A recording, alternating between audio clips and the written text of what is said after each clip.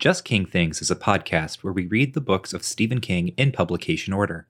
As these are largely horror novels, they often deal with complicated and disturbing topics. A list of content warnings is available in the episode description.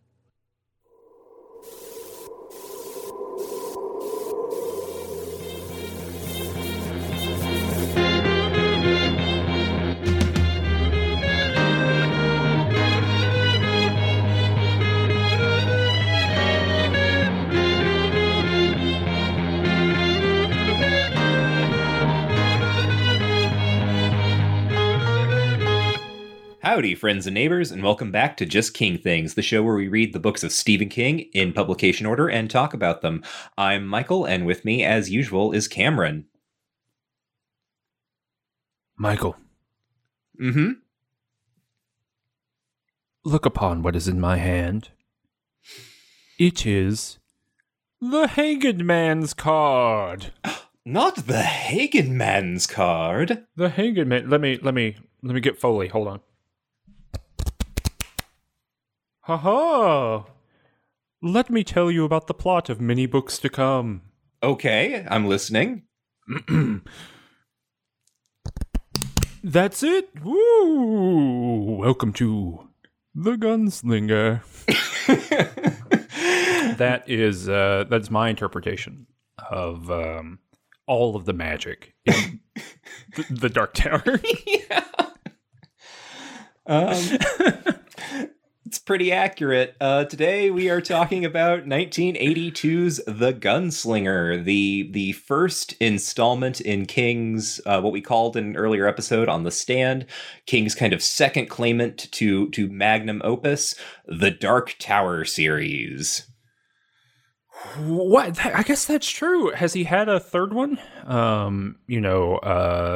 Magic pro player Luis Scott Vargas has famously had multiple Hall of Fame worthy runs in his career since he has been inducted into the Hall of Fame. But, Stephen King, kind of a lesser known name than Luis Scott Vargas, of course. But has he had multiple, one magnum opus, The Stand, blows up the Stephen King name. Everyone knows who he is. Okay, that makes sense to me. The Dark Tower. That really carries him through the 90s, Yeah. The promise of what the Dark Tower could be really carries him through that. But I can't think of another thing after the Dark Tower that's carried as much, I don't know, cultural weight. Oh, maybe It. Maybe It's the other one. Yeah. I was going to say, so I think how this works, and this is, again, to, harken back to the Stand episode, when I was an itty bitty baby on like AOL internet, right? Mm-hmm. Hanging out on the Stephen King listservs because this is what I was doing. It was definitely like two camps. You were, probably a Stand person or a Dark Tower person in terms of which one you thought was King's best book. And I think you're absolutely right that kind of our generation, because I was very young on these listservs, let us be clear, there were not many other like 12-year-olds hanging out on them. But I think for like people our generation and younger, we kind of have our stake in this, which is that third term It as kind of the alternative magnum opus, right? What is Stephen King to this other group of people? And I think The Stand and The Dark Tower are probably pretty big for people who are readers of the books. And I know there are people who don't really like Stephen King, but they like the Dark Tower books because they're kind of different from his normal stuff. But I think the thing about It is that it's kind of like the transmedia hit, right? That's the one that people have read or they have seen the films. So that's an interesting element there. Yeah, the TV movie, I think, does a lot to kind of move the bar on that as well. On It specifically. I don't know if I've said this. I'm sure I've said this on some Range Touch property. You go to youtube.com/rangetouch or perhaps rangetouch.com to find out about all the things that we do. Patreon.com/rangetouch. But all the info is in the description below the episode. But I've said this somewhere, but I don't think on the show, that it's very funny to me that you, at age 12, were on Stephen King fan forums, and I was on Final Fantasy forums pretending to, not pretending, that's RPing, what we would now call RPing, as Quina Quinn from Final Fantasy IX, and getting banned constantly. for like pretending to be the world's perhaps most annoying character. So we took different routes, I guess, in our online internet usage. But yeah, I think that's right. And interestingly enough, I guess the other one too is like the kind of like I don't know, real worldy kind of stuff that comes up in the 80s. So like Stand By Me and Misery, these other kind of like, I don't know, the real horror the whole time was the people around us. Like that kind of work. Mm-hmm. The real horror the whole time, of course, was Kiefer Sutherland, your evil older brother. Yeah. But yeah, this is all to say. It is interesting that this is kind of the final Stephen King magnum opus as well, like the Dark Tower series, in that, he has not written anything since the last Dark Tower book that has, I think, exploded into like public consciousness or like captured a lot of fandom in that same way. Mm-hmm. And I mean, to be clear, also, I don't think that that's what he's trying to do. And it is explicitly kind of what he was trying to do with this book, which he has envisioned. And we've each of us actually read some sort of ancillary material, King talking about this work. And the thing that sort of jumped out at me was a claim in, I believe it is the introduction. Yes, the introduction to the revised version of this novel. And there are two different versions of this novel, and we'll talk about that in our approach to it in a minute. Mm-hmm. But that's, again, this is another complicated one. But he talks about, in that introduction, that his goal, like straight up his explicit goal, when he conceived the Dark Tower series, when he was like 19, 20 years old, was to write the longest popular novel in history. And that is a direct quote, the longest popular novel in history.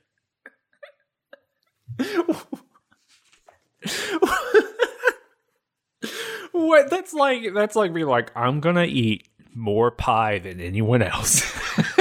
I'm gonna eat all the pie. And like, I respect the people that can eat more pie than everyone else, but I don't know if eating more pie is inherently a goal that I can, share or aspire to or care about really in a strong way. Yeah, it's interesting. And he sort of talks about in the introduction, which is called On Being 19 and a few other things. He talks about how, there is really no good reason for him to want to have written the longest popular novel in history. He just wanted to do it. And he's like, maybe that's just the American in me. No one was stopping me, so I did it. And so the other thing to say is that The Gunslinger itself is not a terribly long novel, but King approaches the Dark Tower series, which consists of 7 novels, as installments in one very long novel. That is how he understands this series. And that is one of the reasons why in the early 2000s, when he is finishing up the series, because he, carries this out over the entire course of his career, essentially up until that point, once he gets to the end, he decides he's going to go back and revise the first book in order to bring it in line with kind of how things have developed further on in the series. And he considers the second book to have been the one where he found the voice for the series. And so I think he kind of stops there. And of course, because this is the kind of thing it is, and it's the world we live in, the changes that he has made in the revised edition are controversial among fans, right? There are people who are purists. It's a special edition kind of thing, right? Very Star Wars in that way. Mm-hmm, yeah. Yeah, and maybe we should say this up front. I'm a Dark Tower person, right? Like, I'm someone who, when I discovered these novels when I was, 10, 11, they're certainly in like that opening swath of 5-10 books by Stephen King that I read. I read The Gunslinger, like my mom had them, and only Wizard and Glass was out at the time. So I can probably tell you, when did Wizard and Glass come out? Oh, like 94? Is that true? Yeah, so 97. So I probably read these in like the year 2000, I would say, or 2001. Mm-hmm. And so when Wizard and Glass came out, they like re-released all of the books with the kind of illustrations and all of that. And so I guess my mom had gotten them from maybe like a book club or something like that, one of those mail order things. And so we had all of them up to that point. And I knew, like, I palpably knew that, like, we were in the Dark Tower drought. You know, like, Yeah. he had not been working on this for a long time. And I really remember the day that Stephen King got hit by the van because my mom was like, he's never going to finish those goddamn books. Mm-hmm. She was like so pissed off about it. He talks about that in the introduction. Yeah. For the revised book? Yeah, where he talks about sort of all the letters he got over his sort of career from people being like, I need to know how this series ends. Please, I'm a very old person. I have, this terminal illness. I am not going to see the end of the series. Please, just tell me what happens to Roland in the quartet. Let me know. And as he says in the introduction, I couldn't tell you if I wanted to because I don't know the story until I write it. And I had an outline once, but I lost it along the way. And so I don't even know where this story is going. And then, of course, his tune changes very, very quickly once he has that car accident. And that is the direct impetus for him being like, oh, I guess I'm going to finish these books now because I don't want this story to remain unfinished. And so after that accident, rapid fire, he writes the final 3 volumes, one right after the other. So sorry. No. And that's like 2,000 pages or something, right? Or 1,500 somewhere in there. 2,000. Yeah, he hammers them out at the end, or when he's finishing up the books. But that's all to say. So I read these kind of the first 4 novels kind of as a unit, kind of back to back to back, and really was excited about the new books coming out when they came out, or the last 3, and had mixed reactions, although not as negative as many people have to them, although we'll talk about that in like 3 years or whenever we get there. But I still have a really special place in my heart for the Gunslinger in particular, and the unrevised version, which is the version that we read for today. And we'll talk a little bit, I guess in the discussion part of this episode, about some of the differences between them, but like you said, they're mostly just to bring this in line. So a lot of like geography and characters and like species and maybe unifying some of the world building kind of stuff. But exactly like you're saying, the Star Wars Special Edition analogy is really appropriate because it's doing a lot of stuff to bring in other later parts of the franchise kind of into that original book, and it's for the worse. The original book is, I think, much better, but I'm a big, like I said, big Dark Tower fan, enjoyed it. You are not a Dark Tower person, right? Yeah, I fucking hate this shit. Well, I'm curious, I'm curious to see if your opinion changes. I also think something's going to be really interesting about reading these not in a line. I think 99% of people, right, read these all in a row. Mm-hmm. And I'm not going to go back and reread these books as we read the next ones. And so it's going to be very interesting to be like, all right, and we're plopping back down in the story and seeing what happens. But is it just your general hatred of fantasy that makes you not like it? So to be like sort of less combative, right? My approach to the Dark Tower was very much influenced by kind of my not dislike of fantasy, so much as your unalloyed and angry hatred. I see you. Like people rip phone books in half. I see you doing that with the Lord of the Rings all the time. Mm-hmm. Sort of Shannara, I've seen you just bite into like an apple. Yes. I'm like, kingdom for sale. More like kingdom for shit. Those are good. Maybe that's maybe the Kingdom for Sale Sold series is what we do after Stephen King. Those books are cool. But anyway, all right. Sorry, go ahead. I came to Stephen King as we've sort of established very young, and this is like before I'm on the Stephen King listservs because we don't have internet at this point, and I'm just asking for Stephen King books for Christmas, and I'm getting them, and I'm just reading them one right after the other. And so I eventually work my way through the catalog to the point where I get to the Dark Tower, or rather the Gunslinger, and I read it and I'm like, what the hell is this? Because this is not a horror novel, although there are kind of like weird, horrific elements in it. And it was not what I wanted, not what I expected, and not something I was terribly interested in because it does have kind of the trappings of fantasy. And for me, I don't understand like what it is about like me at age 10 and how I needed to have some sort of like weird grounded realism before I whipped off into the wild unknown, but that's how I worked.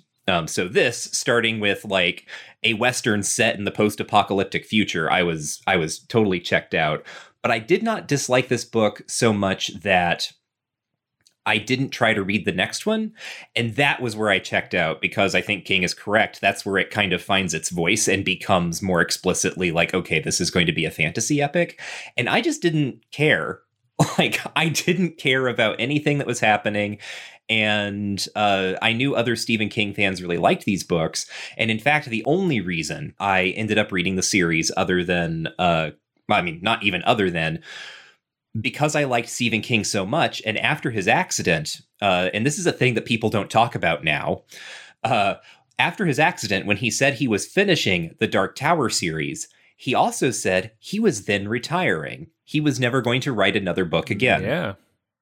Yeah, I remember that.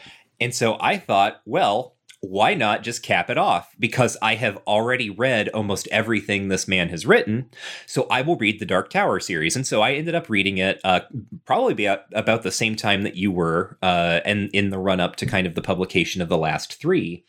And I was surprised to discover in book 3, I liked it.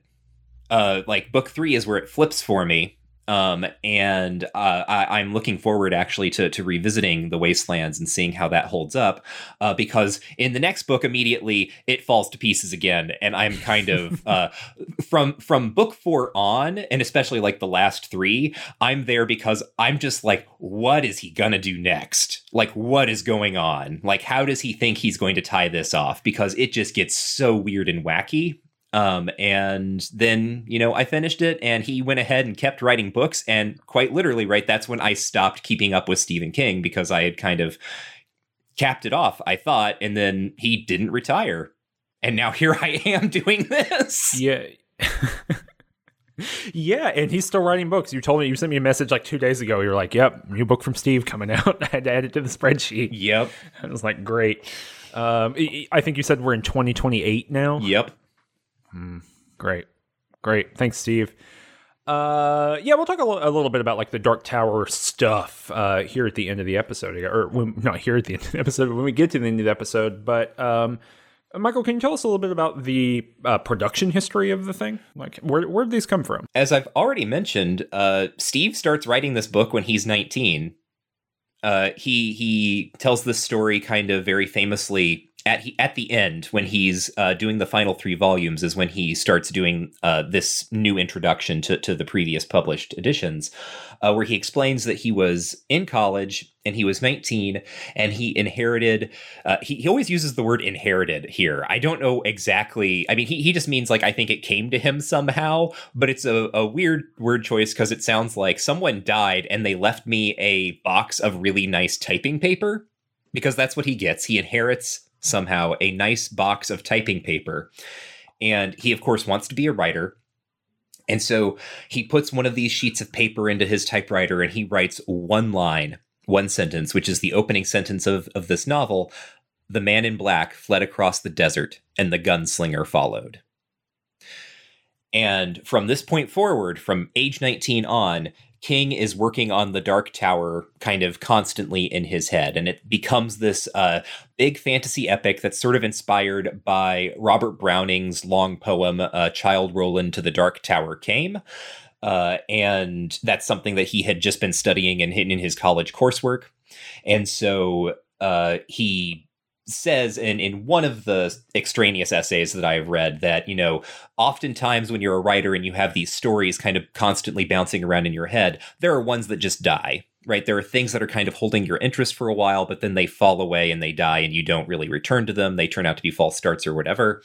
And he says, even though he was 19 when he first conceived of this idea, the story of Roland the Gunslinger in the Dark Tower stayed with him throughout kind of all of his ups and downs, and he was always kind of working on it. And so eventually, once his career gets started, he has written out sort of chapter by chapter this book, or he does over these kind of coming years, and they get published as standalone short stories in the magazine of fantasy and science fiction.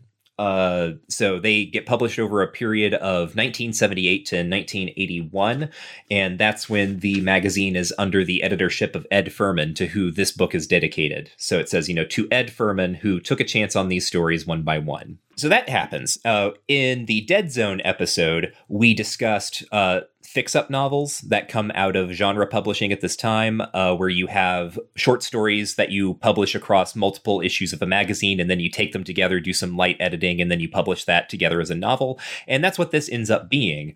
First, these stories come out, and then King is meeting with Donald M. Grant, who is or was, I'm not sure if he's still around, a sort of small press boutique publisher who specializes in like illustrated editions, like rare editions, collector's editions of novels. And he wanted to do something with Stephen King, and he wanted to know if there was anything King thought might be interesting for this project. And King brought up The Gunslinger, which had just recently, been serialized. And so that's where The Gunslinger comes from. In 1982, it is published as this small press edition with illustrations by Michael Whalen, who's a very well-known fantasy and science fiction illustrator of this time period. And I can't remember the exact numbers, but it's something like, there are 200 editions or 200 copies, I think, and then they sell out. And then I think the demand is so good that they make 200 more, and then those sell. And then it kind of goes quiet for a while. Later on, and I read two different dates for this, so I'm not sure which is correct, but it said that in the sort of ad copy, or like the promotional copy for Pet Sematary, like in the flyleaf or whatever, it's like by the author of, Stephen King, by the author of, and then they list like sort of a couple of his most recent works. Mm-hmm. So 1983 is when Pet Sematary is published, and it supposedly lists The Gunslinger here. But the actual thing that I read, I think, said 1987. So I think that might have been like a mass market paperback a couple years later of Pet Sematary. Anyway, it mentions, Stephen King, the author of The Gunslinger, and this is mass market. So people are seeing it, and people are apparently calling up the publisher. And this is, again, the story that King tells, asking, well, how do I get The Gunslinger? I can't get The Gunslinger. They don't have it at the library. I can't find it in the bookstore. Where's The Gunslinger? I want to read this Stephen King book, The Gunslinger. I love reading Stephen King. Where is The Gunslinger? Whenever The Gunslinger is not on screen, people should be asking, where is The Gunslinger? Well, when I go and see the movie, I point up there and I say, that's The Gunslinger. So the reader demand, right? People wanted this Stephen King book. So the reader demand for it produced the following year in 1988 a Plume trade paperback edition with Michael Whalen's full color illustrations. And then after that, it gets, put into like the Signet paperbacks that, are still on the shelves today. They don't have the illustrations in them, but, they have some of the illustrations, like sort of the interchapter, like sketches, but not like the full colors. And yeah, so that's how The Gunslinger comes to be. And then in 2003 is when the revised and expanded quote unquote version is published. And it's about, I think, in total 7 pages longer than the original. And also has a different subtitle. Yes. Well, I don't think the first one has a subtitle. Yeah, the original does not have a subtitle. It's just The Gunslinger. And then my trade paperback says The Dark Tower, The Gunslinger. I don't know what that is supposed to mean, other than I guess it's part of the series. But like the title page does not say, The Dark Tower, The Gunslinger, only the cover. But the revised and expanded edition, which I don't think that we're going to do, we have not planned to do one full episode on. I don't think we're going to be doing that. But it specifically has a subtitle of Resumption, right? Mm-hmm. The thing that I will say is that, before we get into the 5-sentence summary, is that another interesting kind of thing of production here is that, I have this mass market paperback, the Signet one we were talking about. You have the original trade paperback. These are both editions that are printed in the 80s, right? My copy is from, I think I said earlier, 88. Mm-hmm. No, 89 is when it's from. And so you can't. You need to buy a used book if you want to read this version of it. Stephen King's, the media apparatus that is Stephen King, much like The Stand, has obliterated this original edition from the marketplace. I mean, you can't go to Barnes & Noble or whatever and pick up a physical edition, a new printing of The Gunslinger, and have it be the old version. So we'll talk a little bit about some of those differences later on, but they are mostly kind of world building and thematic, like I said earlier. And kind of getting the universe in all the ducks in a row. Although I think getting all the ducks in a row does make it a little bit less interesting. Any other production stuff here at the beginning, Michael? I mean, not particularly. Why don't I hand it over to you for the 5-sentence summary? So this is a 5-sentence summary. We do this for every book. You gotta say the whole plot of the book, beginning to end, in 5 sentences. It's pretty easy. My copy of the book is 315 pages. Little pages. This is not, as Michael said earlier, it's not a long book. It does say #1 bestseller on the front though, so that's interesting. So let me just dive into it. All right, sentence 1. Here we go. The man in black fled across the desert, and the gunslinger followed. Semicolon.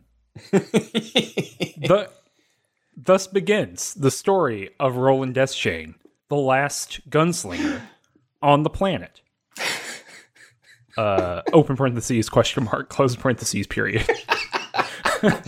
The Gunslinger is about this very thing, comma, and we follow the Gunslinger through many scenarios, like going to a town, comma, or talking to a guy, comma, or talking to a kid, comma, or talking to another guy, period. The book sets up the Dark Tower series in a broad way, comma, which is about a post-apocalyptic fantasy world where bad stuff is growing and good stuff is going away. Period. That's my third sentence, right? Sure. Okay. 2 more sentences. Roland is a character who will sacrifice anything and everything on his journey toward the tower, comma, and he is journeying toward the tower because he believes that it is important to do, open parentheses, because none of this is clear in this first novel, close parentheses, period. At the end of the book, he finds the guy he was chasing the whole time, and they have a jolly talk with one another, comma, and the plot of the next book is revealed. Period. That's the 5-sentence summary. That's what happens in The Gunslinger. Yep. It's kind of a weird to read it now, especially with the knowledge of the other Dark Tower books, which we're not going to get too into here. I get the desire from King to revise it because it really does kind of feel like a foyer, right? Like, it doesn't have a lot of texture to it. It's a lot of vibes. And where there's not vibes, there's plot. Where there's not vibes, there's plot. There's a messenger bag for us. No, it's like we do like a plain black tea, and it's like written on the on the hem at the bottom and like really fine stitching. But I mean, it's like this whole book is about what Roland is doing at any given moment, and then sometimes we flash back into his history of like what's going on with the gunslingers or whatever. But it's a fantasy story, like straight up. Maybe the setting itself is a little bit wiggly with that. It's this kind of far future-y kind of thing, dead technology, all that kind of stuff. But it's about a dude on a quest and the people he meets along the way. It is not more or less complicated than that, and Stephen King makes it infinitely more complicated than that, as he goes along with the Dark Tower. But this first book is really just some vignettes of stuff that's happening, and I think those vignettes are interesting and cool to talk about, but I don't think that there is, a particular journey for Roland across the story or much of anything like that. In fact, it's kind of about a guy who kind of grows a little bit and then regresses. Mm-hmm. And I don't know. So I don't know. What stuck out to you about the book, Michael? Did you enjoy it more this time than you have in the past? What do you think? Well, I did not necessarily enjoy it more, but I was more conscious of the things that I was enjoying and kind of where they came from. Because as I suggested earlier, when I first read this as a kid, I was just like completely flummoxed in terms of what was happening here and the way that it was kind of mixing genres. Because if you have not touched these books or heard of them, what you need to understand about Roland, this character we keep talking about, is that he is a gunslinger, literally like Clint Eastwood from The Good, the Bad, and the Ugly, but with really dark black hair. Yeah. Like that is how he is described. That's what he looks like. Yeah. And he what if he were in my cool fan? It really is like serious forum writing vibes, right? And it makes sense that King was 19 when he started it, right? He was like, who would be cool? Yeah. Okay. Clint Eastwood. All right. And this is not me just like, projecting like the obvious influence back. Like this is a thing King has owned up to. He owns up to it in that essay on being 19, where he's like, yeah, when I was in college, people were really into Lord of the Rings. Hobbits were everywhere. Marys and Pippins were all over Woodstock. And I really liked that story, but I never really wanted to write and I wanted to write a kind of my own fantasy story. And we saw, sort of the first attempt at that in The Stand. But he never really wanted to write a sort of straight up fantasy story. Again, look at The Stand. He wanted to write something that to him seemed more like less weighted down by kind of like, the mythology and sort of the Britannia of Tolkien, right? Because Stephen King, again, is kind of, he is an American dude. Right? Like what is the American Lord of the Rings? And so he thinks, well, what if I had a fantasy series that starred this character played by Clint Eastwood, and he is just, a gunslinger cowboy, but rather than being a gunslinger cowboy in the Old West, it is in the far post-apocalyptic future, kind of like a dying Earth scenario, right? The phrase, and it's actually a fantastic phrase. I love it. That everyone uses is that the world has moved on. Mm-hmm. Things, it's not just like, civilization has kind of collapsed, but literally things are running down. It's very dying Earth. Compasses don't work correctly anymore. You can have two compasses and they'll give you two different readings and that sort of thing. He's like, okay, so here's this cowboy. And what if, again, instead of being a regular cowboy, he was descended from a long line of Arthurian knights who even had like their own round table in Camelot, and that this fell due to kind of internal struggle and intrigue. And this guy, Roland, is the last cowboy knight to walk the earth, and he is on this quest to, defeat whatever, who knows. We're going to find out, right? But it's not at all, as you said, not at all clear what the hell that means at this point. And even though the things that I've just mentioned about the court and so on, they're in this book, but not presented as clearly as I just laid them out for us. No, which is part of what's so cool about this book, I think, is that it does the Star Wars thing, right? Mm-hmm. Like it's really evocative of a world and people and culture and all these different things, but it's pretty light on the details. And when we do get details, they're all through Roland's perspective, mm-hmm. right? So they're limited. There's no notably for Stephen King, particularly early Stephen King, right? 78 to 81 is when these were being published, serialized. What we talk about in those earlier episodes of Just King Things, right? So think about Salem's Lot, that King develops this kind of wandering cinematic eye, where the narratorial voice and what we see as a reader, what gets depicted for us, kind of roams around and gives us a schematic kind of feeling. You know, we go into people's homes who are not really part of the plot or whatever. And that is not happening in this story. You know, this is we go backward in time through one person's perspective, but we're still locked in his mind. You know, it's an extremely delimited, not always first person, but at least a limited perspective. And I think it works really well. I think that I wish that King did this maybe a little bit more. I think where he struggles so much, and that's really clear to me after reading this book, where King struggles the most, at least through the books we've read so far for this show, is the middle ground between those two things. You know, I think some of the best Stephen King books are the ones where the camera, quote unquote, is allowed to go anywhere. And some of the other best ones are the ones where it's not allowed to go anywhere else. You know, we only get one thing. Some of his best short stories, I think, are in that mode. You know, Survivor Type is the one people always talk about, but obviously that's really limited. But it's the books where he's like trying to play both that tend to not work as much for me. You know, I don't know. I think it's really, really special. But in the notes here, Michael, you have a thing that says the good, the bad, and the extremely ill-advised.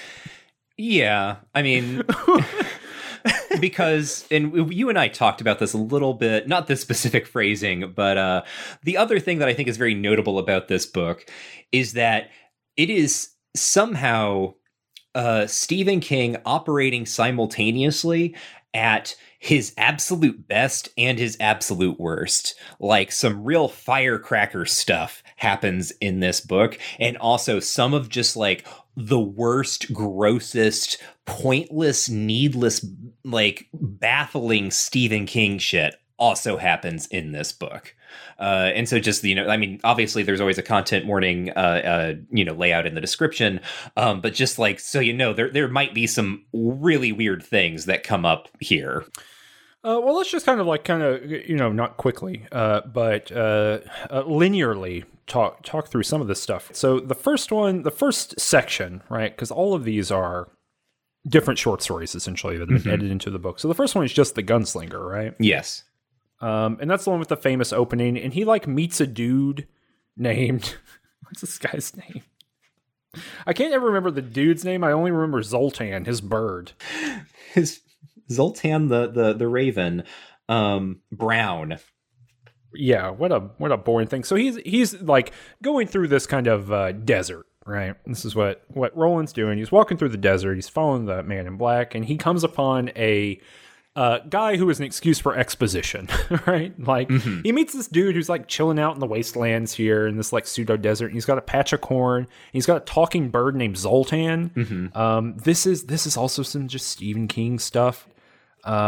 He says, I forget what the bird, Zoltan says like some weird stuff. Screw you, and the horse you rode in on, is what the bird says. It also sings Beans, the musical fruit.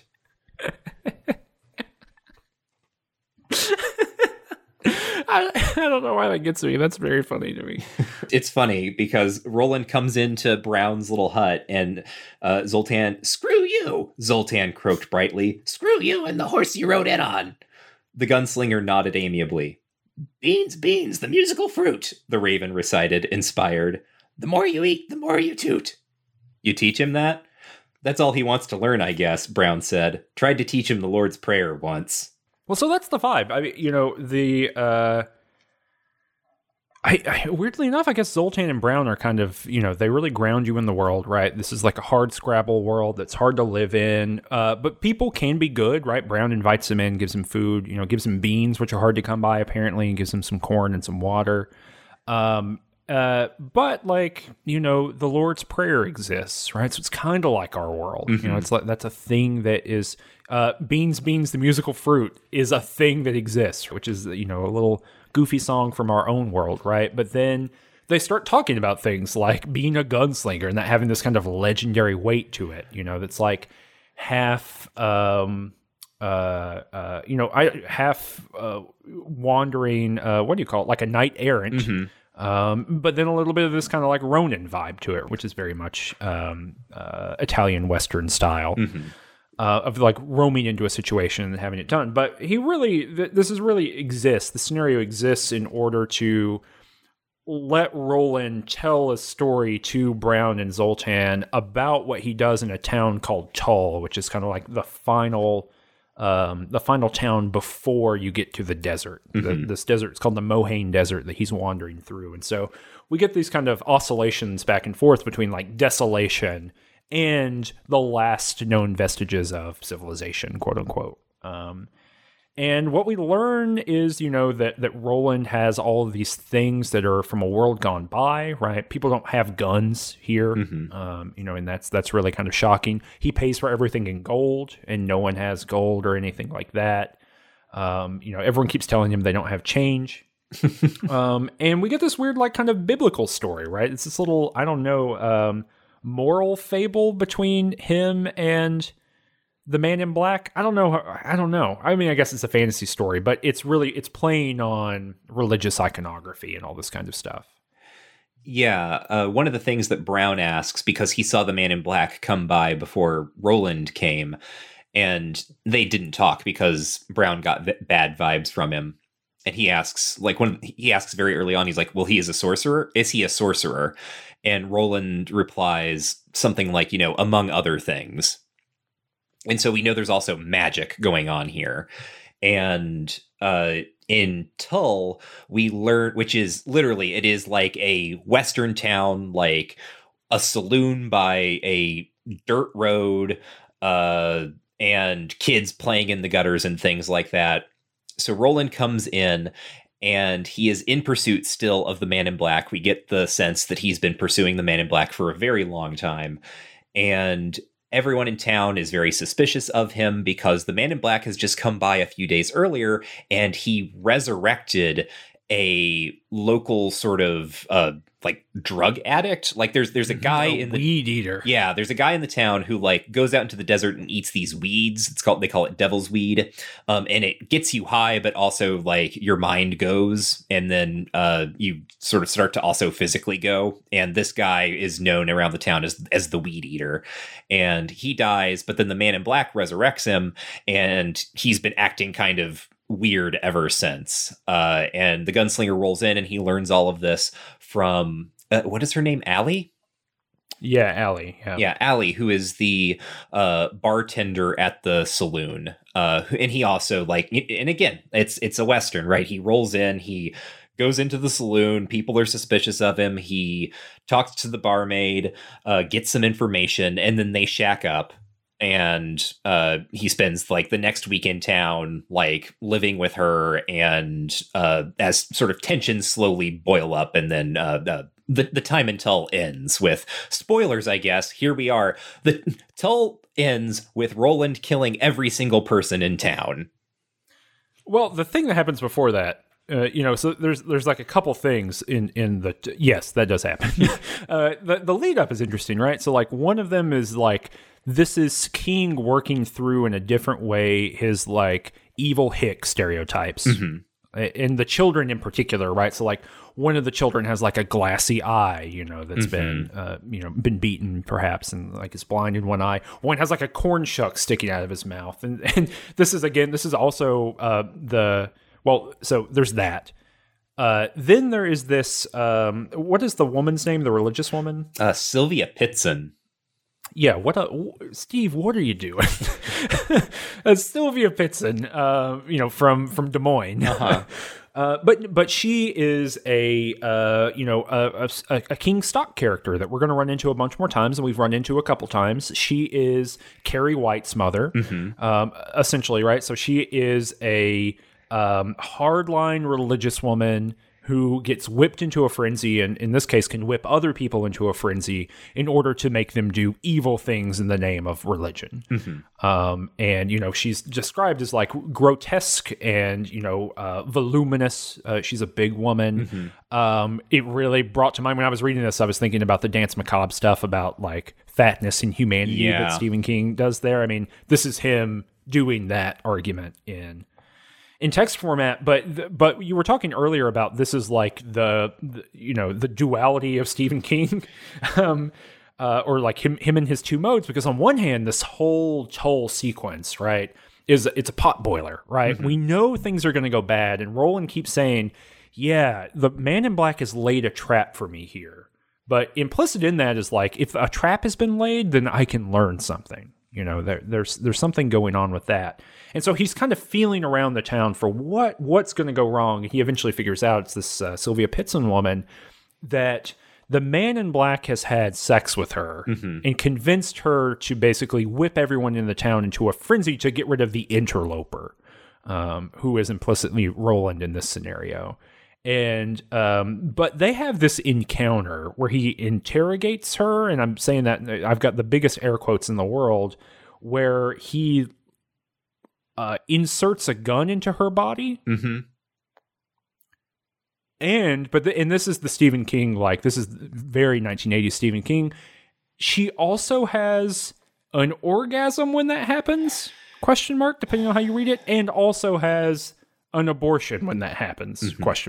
Yeah, because the miscarriage. Yeah, the Man in Black has also impregnated her with, like, he has convinced her that he is an angel, and and from Roland's perspective, she has been impregnated with a demon.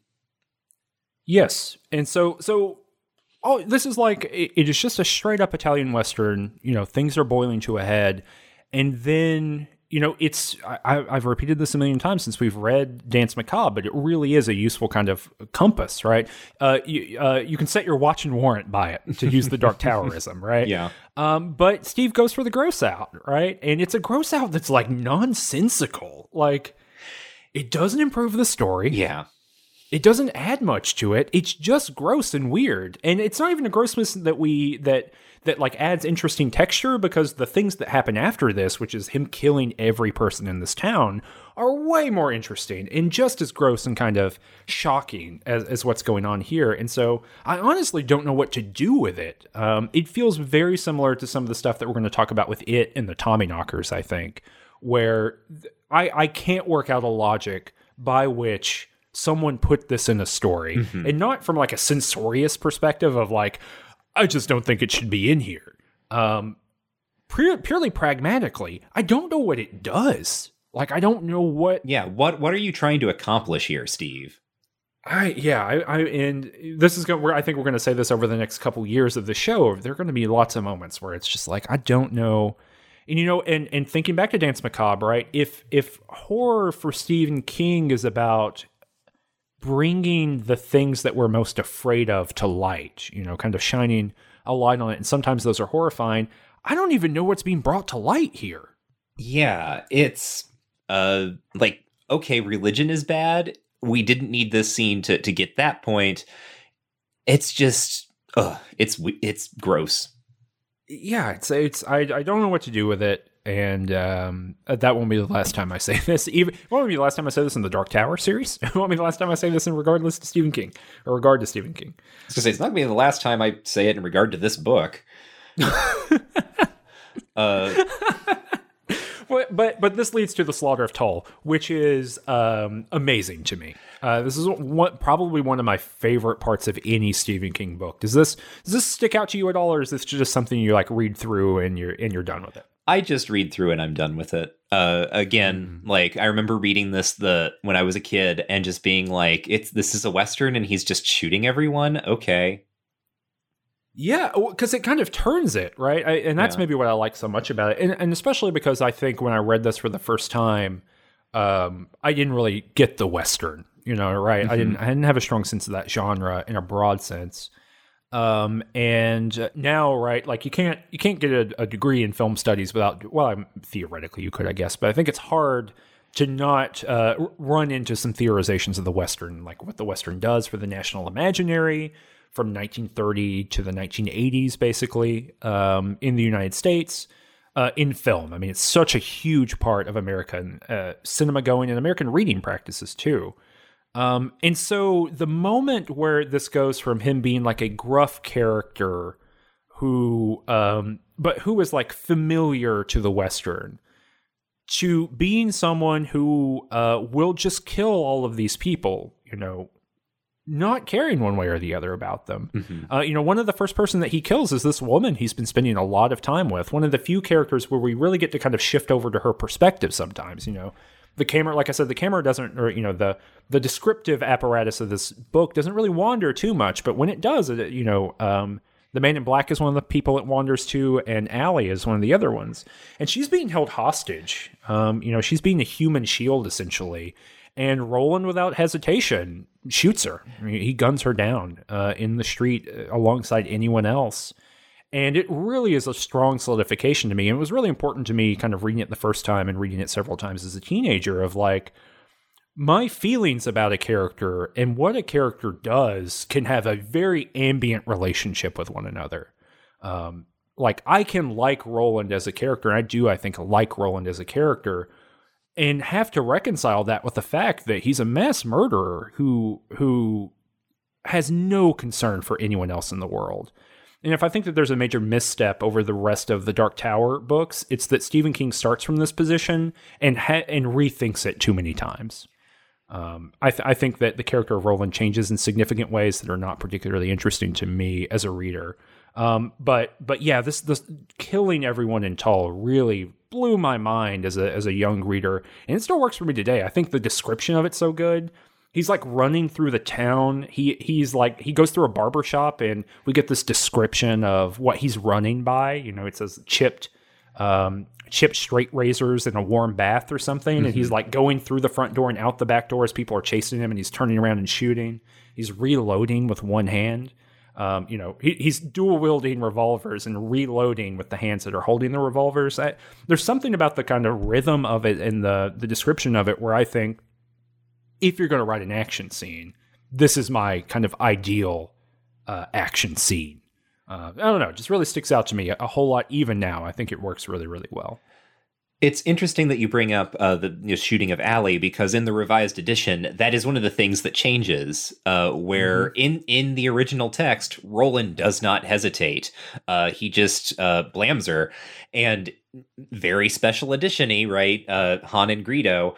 In the revised edition, King changes it so that Roland does have a moment of hesitation, and then I believe Allie actually begs him to shoot her. Yes.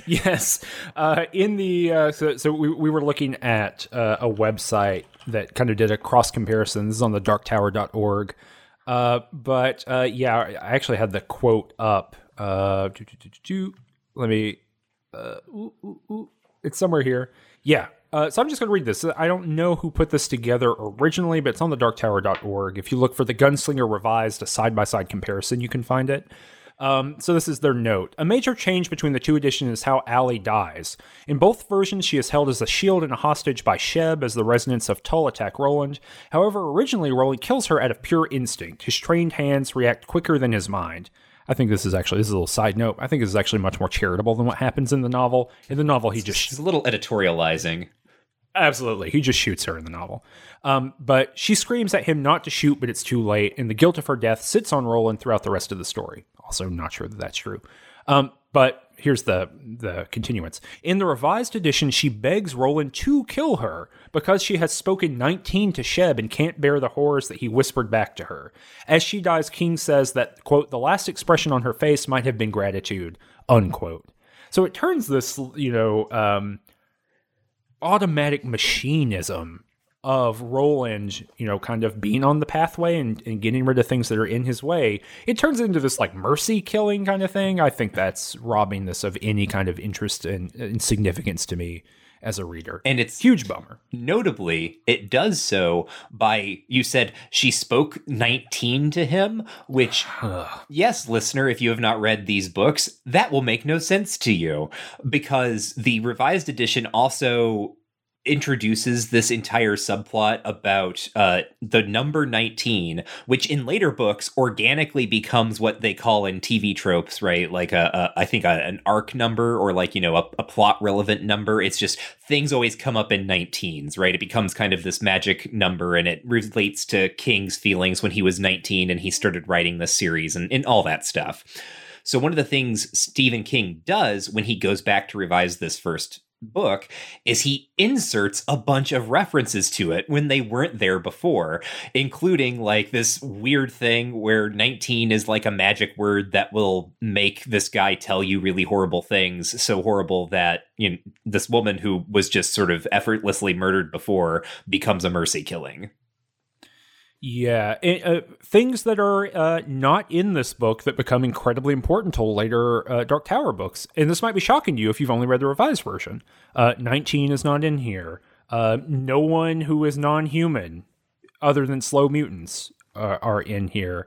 The Crimson King is never mentioned. Mm-hmm. The Dark Tower is barely mentioned. No. So in the book, the Dark Tower is more like a MacGuffin. Like, it's a thing that we're on the lookout for, that it's defining the journey, but has very few qualities to it up until the very end. We don't know much about it. We have no logical reason why Roland's going after it. And all of that kind of gets papered over and band-aided a little bit in the revised edition. I think anything else about Tull? Sorry, I went on forever about Tull. I just think it's really interesting. No, it's fine. No, I think Tull is fine. And then that brings us to the next chapter, which is called The Way Station. And this is where we get a couple of things. We get our first flashback. Well, okay, actually, this is not our first flashback. It is the first flashback to Gilead, which is Roland's version of Camelot. But first of all, we pop back after the story of Tull to Brown and Roland. Roland heads on his way, and he arrives at an old abandoned way station. And he meets a young boy here named Jake Chambers. And this kid is going to become very, very important, not only for this book, but for later books. But then we also get Roland's kind of first flashback to his own boyhood in Gilead, and kind of the context that he emerges from, and all that sort of thing. Well, do we just want to talk about all of the Gilead flashbacks all in one whack here? Yeah, sure. Let's go ahead and do that. It feels easier than trying to piece them out. So, like, things we learn. Roland is of the line of Eld, mm-hmm. which is like King Arthur's line, basically. Mm-hmm. His dad is King Gunslinger. Yep. His mother, his father has an advisor named Martin, mm-hmm. who is having an affair with Roland's mother. Mm-hmm. There is rebellion in the hinterlands of this country, and there are traitors among them. One of these flashbacks is about Roland and his friend Cuthbert, who will show up quite a bit later in the other books. It's about him and Cuthbert, and overhearing the cook, Hax, talking about poisoning everyone in another town mm-hmm. with meat. And so there's a hanging that happens there, and it really is this kind of moment of Roland realizing things are on the downhill swing here. Like, the cook for the royal palace or whatever is a betrayer. Mm-hmm. Things might be going poorly. Mm-hmm. Eventually, this leads into another flashback later on in the book, but we're going to talk about it here, in which Roland and his buddies are all gunslingers in training, which means they train with this guy named Court, who I think is pretty cool. Do you at least like this character? I mean, I know you don't. I don't know if you like all this fantasy stuff, but do you like this character of Court? I like this stuff. And the thing about Gilead is that it's actually very workable in terms of the type of fantasy it's doing. Mm-hmm, yeah. If you were, in the last flashback, the young noble seeing the person being executed for crimes against the state or whatever, there's a reason, I guess, that's also how Game of Thrones begins. And whoa, did not think about that. Yeah, right. It's like this. Interesting. It's sort of this primal scene for fantasy aristocrat.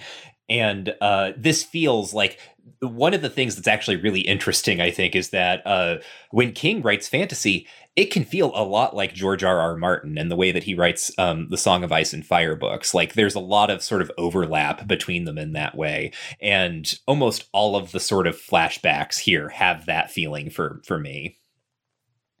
Yeah, they're all very grounded realism. And in the way of a materialist pseudo-medievally kind of thing. Magic is kind of in the background implicitly, but there's this idea that kind of in Gilead and in New Canaan, which I think is like the barony or something like that. He mentions it, but I don't know if that got written out of the canon or not. That in these in this kind of thing, it's like the world has not yet moved on. And so like things are still whole and they are not splitting apart. And so it's medieval and implicitly kind of post-technological, post-apocalyptic technology, but like the remnants of those things aren't really around so much. And if they are, they're workable. You know, it's like he mentions an electric stove at one point.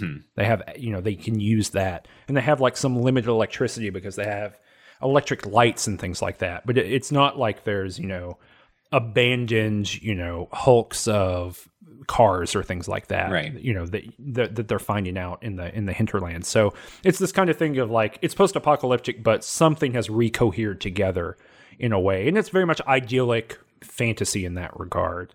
But yeah, they're being trained by this guy named Court, who is just this crotchety, you know, weathered, beaten man.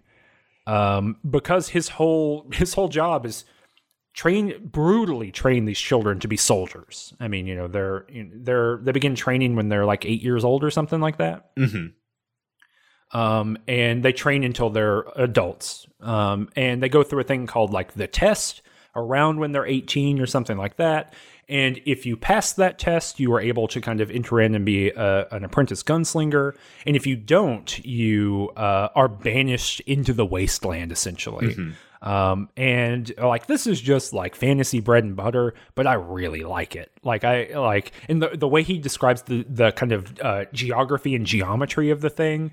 Of you enter from the west and you go into, and if you succeed, you go through the eastern gate. And you can like hang out with your family or whatever. But if you fail, you are banished out through the western gate again, and you can never come back. Like again, bread and butter fantasy, right? But like really, the way that King writes it and the way that he kind of gives you this schematic imagination, I really really like it. Yeah. So Roland, because he has found out that Martin, his father's advisor, is having an affair with Roland's mother, which also, by the way, that should be clear, right? There's Camelot stuff going on here, Lancelot and Guinevere kind of things, although it's not like one-to-one. It's not a full just like rewriting of the Arthurian myth, but that's what it's intended to evoke. And so because of this, Roland gets so enraged that he takes his, and again, this is more fantasy bread and butter, he takes his test early and wins nevertheless and becomes the youngest gunslinger. Yeah, it's so good. Yeah. But in like the way he, and maybe this is too, is like why I have such a fondness for this book, in particular those sections, is like I was reading... At this time, I'd read like the Chronicles of Prydain, and I'd read the Lord of the Rings by this point, and I'd read some like Drizzt Do'Urden novels and stuff, maybe some Dragonlance too. I'd read some of that, and the again this kind of introduction to like an anti-hero, which I'd never really encountered. Because the way that Roland takes this test is that he goes in and he says that, you know, I'm going to take the test, and he's being an adult because by finding out about this affair, he wants to do something about it. I mean, he basically wants to kill this man who is usurping his father in this relationship. And, you know, this is very both fantasy bread and butter and Kingian bread and butter, I think. Very Oedipal.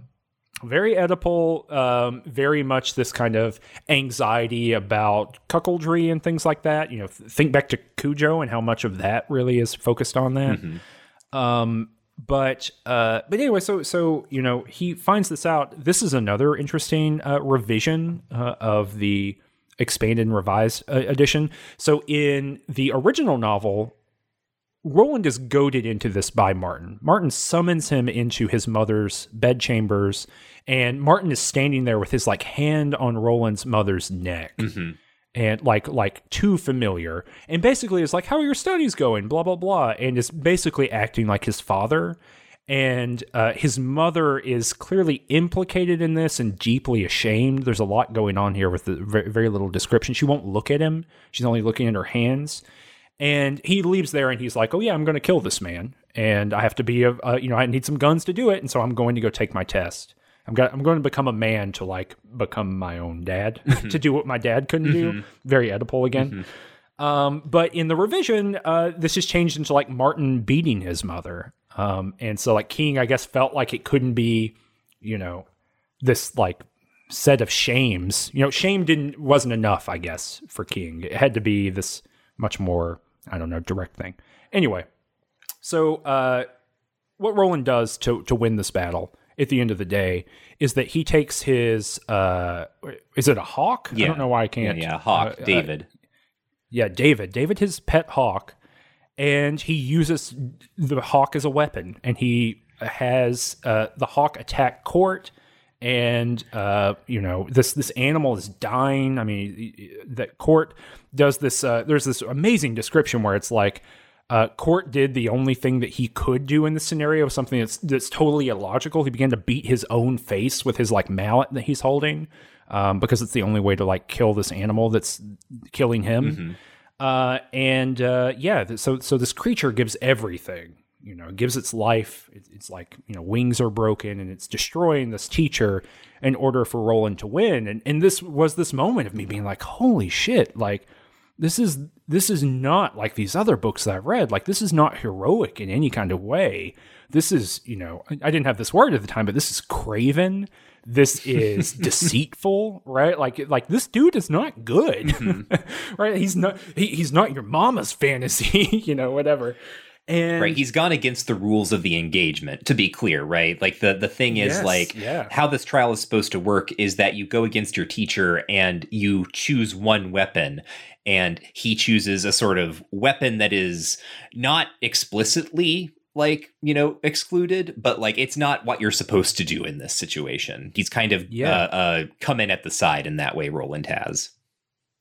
And this is after we've spent a lot of the book of people being like, Roland is not a smart man. The narrative says that multiple times. Yes, everyone says it. They're like, Roland is not a clever person. He is someone who can like fight really well. He's a good shapeable instrument. But his like father says that he's not smart. Court says that he's not smart. Like you said, the narrator says that he's not a smart person. And there's this way in which that like, bluntness where he just looks at the scenario in front of him and says, okay, well, I can sacrifice my friend, this bird that I've raised. I can sacrifice that and I will get an edge here. And so I will do it, and it's not being sold as like, in another story, in something like the Chronicles of Prydain, this would be a tale of someone outthinking the rules of the game. But this is Roland not being able to think the rules of the game in some ways, and so gets by on an edge case, and wins and becomes, as you said, the youngest gunslinger or whatever. But yeah, for me, it just was this kind of hammer to the head of like, people, you can do that.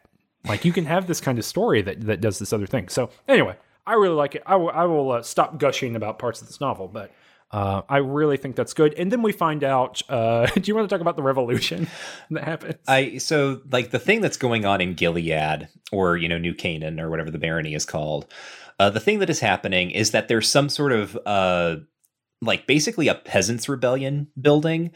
It's I can't remember the exact wording that's used, but it's clear that there's some sort of oppositional movement building against the gunslingers and kind of their apparatus of power, this kind of monarchical thing. And it is predicated upon people feeling like, there should not be folks living in castles and having fancy balls when there are so many others out in sort of like the hinterlands, starving or just working as dirt farmers or what have you.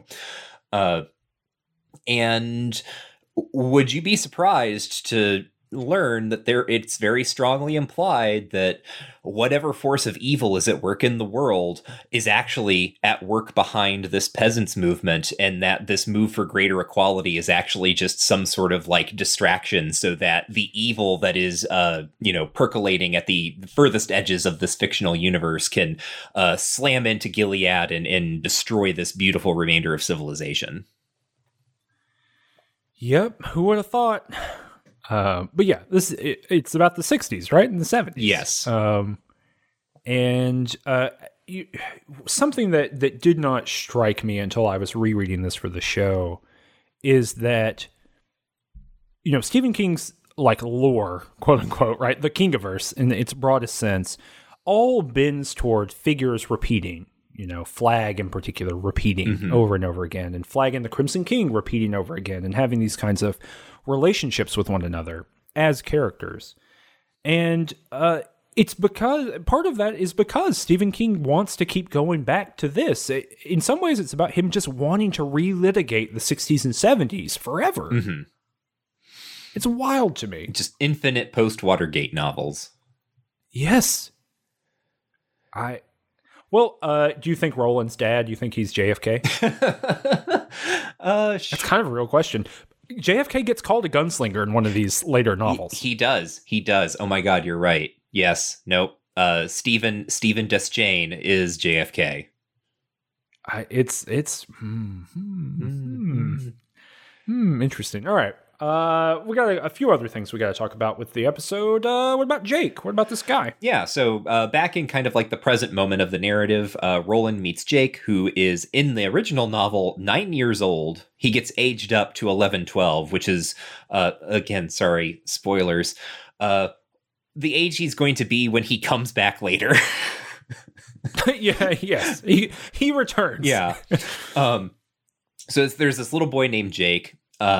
Very like blonde all-American kid. What's that you say? An all-American kid here in the middle of post-apocalypse hell desert? Yes, literally all-American kid. Because it turns out, we figure this out in pretty short order, that Jake somehow is from our world. He is from New York City, and it's actually really cool how this builds up, because Roland sees him and he's just like, well, here's this kid.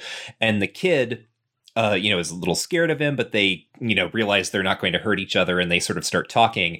And Jake just he starts making offhand references to things from our world, and Roland's like, what the hell are you talking about?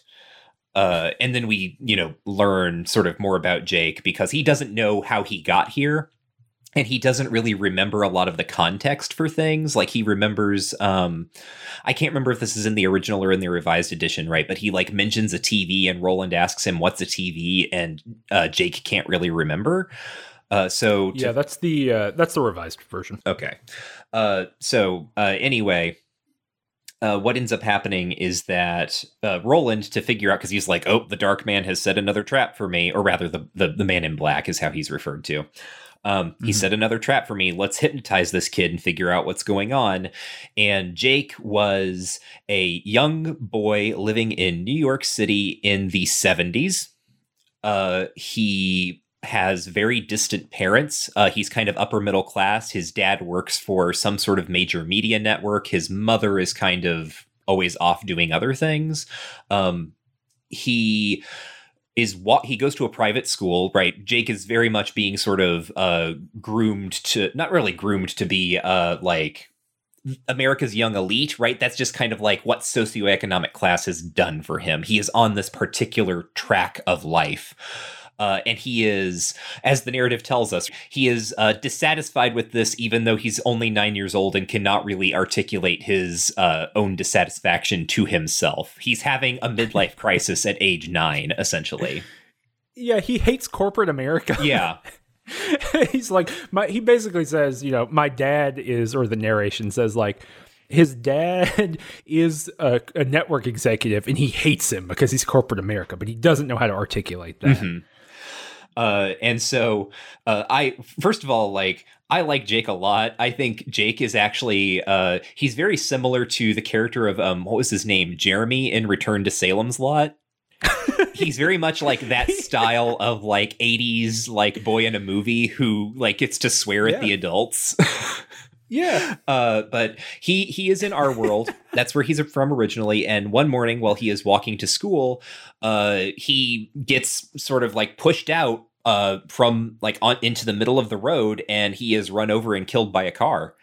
And then when he finishes that, when he stops being killed by a car, when he wakes up, he is no longer in our world. He's in this way station. And that's how he meets Roland.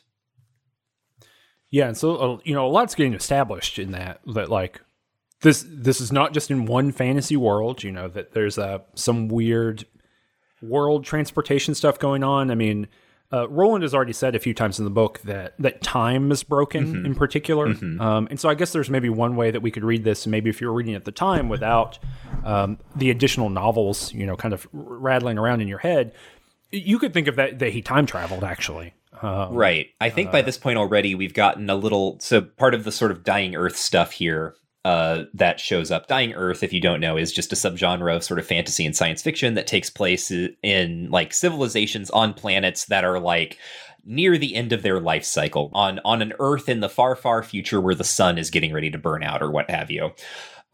And so there's like there are always these little bits throughout the Dark Tower novels. And one that I think has happened already at this point is like Roland mentions or has heard about like some people in the desert who worship an old machine with the name Amico written on it. And it's like clearly they're like worshiping an old gas pump. Yeah, the guy like puts it in between his legs. Yeah. To signify something. It's still like shiny, the steel is still shiny or whatever. I think he has like seen it from a distance or something like that. But yeah, there's a lot of that. I mean, he looks through magazines in Tull, which is like such a funny far future thing to think about. Ah, yes, the magazines, which gets edited out in the revised edition because King is later going to establish that paper is scarce in this world, and so he has to retcon the fact that there are magazines. People would have written all over the Old Navy catalog in the far future. But yeah, like he's got this kid, and this is another kind of cool moment too, right? The way station, because Roland is dying of thirst when he rolls up in the way station, and he collapses, and there's like a water pump here. It literally is a way station in the middle of the desert. There's a water pump, so there's this like ancient technology here, but then there's also like a demon who is there, who he's able to get a little bit of information from. Yeah, a demon living in the cellar or whatever. He steals its jawbone out of the wall. I really like that. Yeah. I really like this like jawbone as magical power, the speaking bone, I guess. It shows up a couple times in this book, but this is something where doing the Just King thing that we've been doing is really interesting, that this explicitly has fantastical elements like that, like ghosts and stuff like that are not kind of explained by science fiction in any way. At least not yet. Steve can't help himself. But like we were talking about in Cujo, that has the closet, right, where it's kind of hard to explain other than maybe some shiny-ish connections here. In that novel, what's exactly going on in that closet? This is again kind of Stephen King being a little bit more of a fantasist and a horror person, and not explicitly letting something just be, oh, that's The Shining, essentially, or that's TK or whatever. Although again, that stuff is going to show up in the Dark Tower later. It's interesting that's happening more and more. So I mean, speaking of interesting things, so Jake is like, hey, I don't like being left alone in the desert to die. Could I maybe come with you? He does not actually ask that directly, but that is obviously the tension that is being set up here. And Roland is convinced that the reason Jake has somehow entered his world is through the machinations of the Man in Black, and that this is some other sort of test or trap. It actually becomes pretty clear, I think, what this test or trap is to him quickly, maybe in the next chapter even. But anyway, Roland is like, okay, sure, I'm not going to, let you die in the desert. Come with me. And they set off together into the mountains. And that leads us into the next chapter, which is called The Oracle and the Mountains. In which nothing really happens. Yes. Well, why do you laugh? What happens there, Michael? Well, to return to the good, the bad, and the extremely ill-advised, sure. You may wonder what the Oracle is. Like an Oracle shows up, something important better happen in this chapter. Well, the Oracle is this sort of spirit that they find that's inhabiting like a stone circle up in the mountains. And it is also, for some reason, a succubus. and it captures and sexually assaults Jake. Yep. And Roland like frees him. And what just happened is never really addressed with Jake in any way. But then Roland kind of like takes mescaline and then makes a deal with the Oracle to like find out what secret knowledge it has. And it doesn't really tell him much of anything, but the fact that he, and then in sort of payment, also the Oracle succubus has sex with Roland, and it doesn't seem like much. It seems just like another weird and fucked up thing to happen. But that's going to be important later. We'll talk about that in a future book. And then they continue on deep into the mountains, down into the caves, into like an old train system. Yep. Again, in which nothing really happens. No, I mean, they do have a really great moment. I think at the beginning of the Slow Mutants chapter, where where Jake looks up at the mountain because they're traveling across this what do you call it?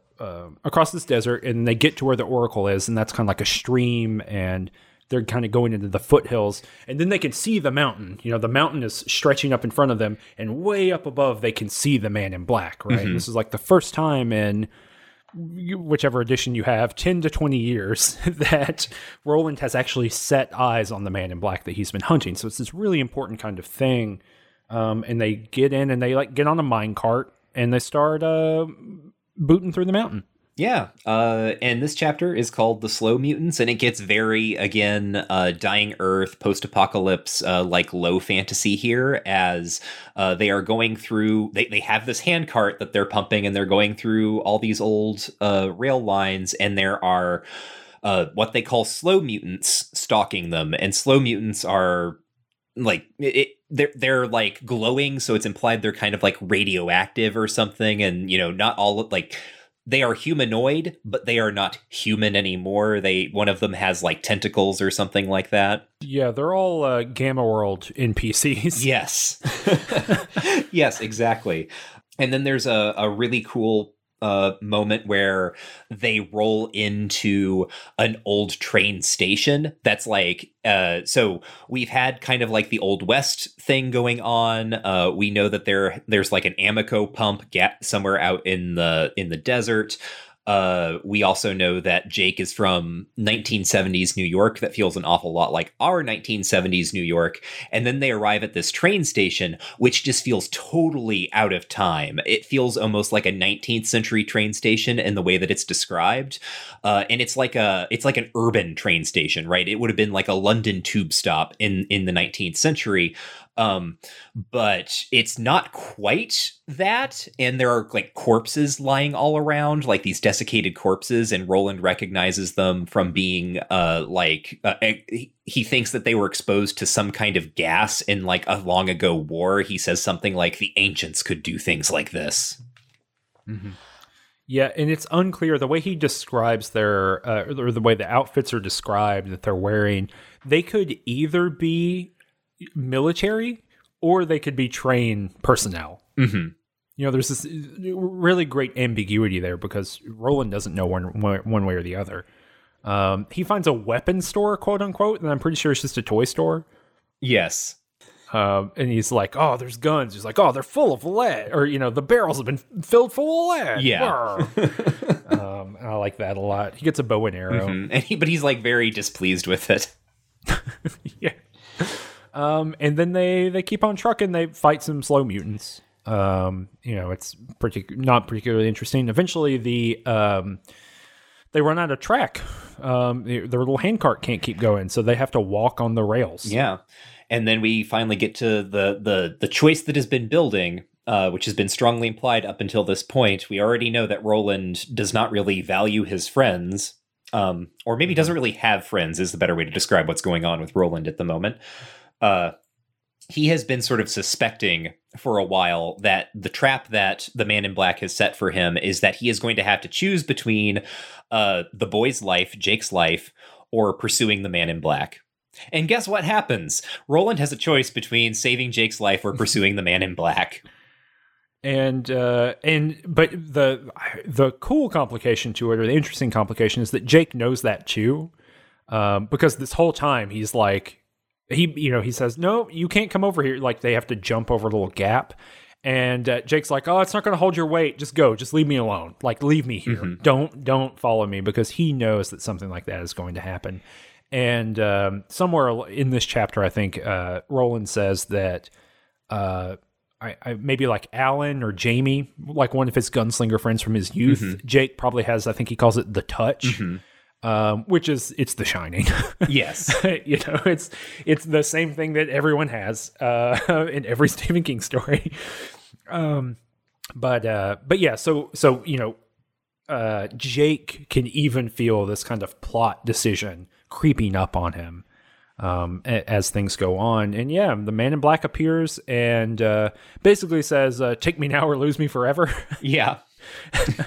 And as Jake falls, he's like hanging on by one hand over this like impossible depth, and or the tracks have collapsed or whatever, and like just imagine this little boy hanging off of the Donkey Kong rail cart track and waiting for a cowboy to either save him or leave him to die, and yeah, Roland leaves him to die.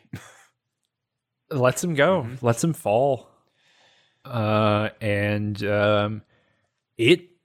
don't know. I like really works for me every time I read it. And I've actually reread these fairly recently in the past like 3 years. And even then, like this last time I reread it, and this, the past few days when I was rereading it again, like this still, even though it's coming, even though it's going to happen, like the fact that he does it is, I think, very powerful, especially given the story that we already know about how his use of David the Hawk. Mm-hmm. That like there's nothing there inside of Roland, right? There's just this kind of slate surface in there that everything kind of skates off of. Yeah. So Jake is gone, and Roland goes out to meet with the Man in Black, and that's the last chapter. And it was retitled, I think, The Gunslinger and the Dark Man, rather than The Gunslinger and the Man in Black, because, and this is not a thing that is said in the novel as it once existed, and I don't even think it's something that you would necessarily pick up on. Well, I think you might if you read the revised edition and if you were familiar with the story of The Stand. The Man in Black is Randall Flagg.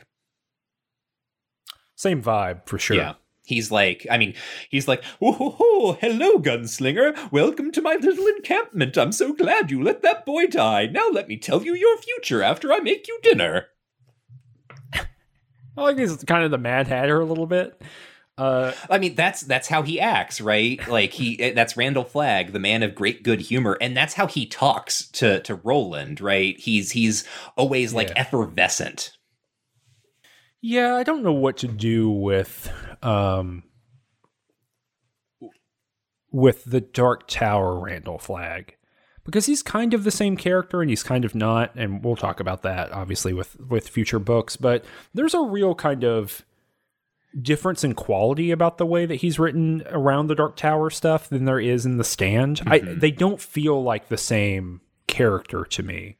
And I think it's notable too that in the original version, he's not Randall Flagg. Right. Like in this original, creation of the novel, he's not really Randall Flagg, but is later, it's made very clear that he's this kind of Flagg character. Who moves through the Dark Tower stuff. And I think, I might have misheard you, but so in the original version, 1982 version, mm-hmm. It's the Gunslinger and the Dark Man. It's the Gunslinger and the Man in Black. It's in the revised edition that it's the Gunslinger. Oh, no. You're right. No. Oh. Yeah. So that's the weird thing about it to me, right? It's he. Oh, yeah. Huh. Yeah, he revises it away from the association. But it's in fact made very clear later in the other Dark Tower books that this character is a Randall Flagg. Yeah. Huh. So I think maybe that's like trying to, red herring you a little bit, send you in the wrong direction. I don't really know what to do with that, but yeah, I mean, he very much is like, come hang out here, let me give you a big info dump of all kinds of stuff that's not particularly helpful or useful. But what I do think is interesting is that the Man in Black basically gives him all this information about the future. Like, here's what's going to happen in these next books. So he talks about the Tower in Merlin, Merlin being kind of a guardian of the Tower who is his master. And above him is this creature called the Beast. And all of that gets written out. Stephen King kind of revises all of that to be much more in line. But so what's interesting to me is that it doesn't seem like Stephen King had much of an idea of where he wanted any of this to go. And his writing during the 80s and 90s, in which the Dark Tower universe really starts to creep through a huge number of Stephen King's books. When that starts happening, he starts understanding what he wants to do. And that creeping and revision gets really weird when you start looking at books like Insomnia, which is hugely about the Dark Tower, and which is almost entirely revised out of existence. Basically an immense amount of information that's revealed about Dark Tower stuff in that book. In one of the later Dark Tower books, someone's like, yeah, that was all fake. That was all made up. Someone made that up. Don't worry about it. And that's like 800 pages about Dark Tower stuff that just ends up being false. So it's interesting that the kind of broader fiction that's being told here is almost like throwing a bunch of stuff at the wall, and then Stephen King just kind of later figuring out what he wants to stick and what he doesn't want to stick, which makes reading a lot of these books really frustrating. For example, if you want to be very frustrated by the Dark Tower books, try to figure out what the world looks like. Try to figure out a map of the world of the Dark Tower. And go and look at fan versions of it, because there's never been an official one released. Go look at fan versions and see if you can figure out how they actually square with the books, because none of them can be correct. And it's precisely because Stephen King has just written lots of things that are contradictory into these books. And has just decided to pick at some of those threads and leave some of them behind. And a lot of what the Man in Black here says is stuff that kind of gets left behind or revised in such a way as to not matter. Yeah, we get sort of, so Roland is going to draw 3, and the Man in Black is giving a sort of reading with some tarot cards here. But they're not real. Well, one of them is real, the tower itself, but the others are all kind of made up. And so he draws 3 cards and and the Hanged Man. The Hanged Man is one. Oh, yeah. So the Hanged Man is Roland himself. And then there's a man that I think he's called the Prisoner, who's a man with a baboon on his back. The Lady of Shadows, who is a woman who is both laughing and crying at the same time. And she's spinning at a wheel. Yes, and she's sitting at a spinning wheel. The third one is, gosh, is that the one that's Death?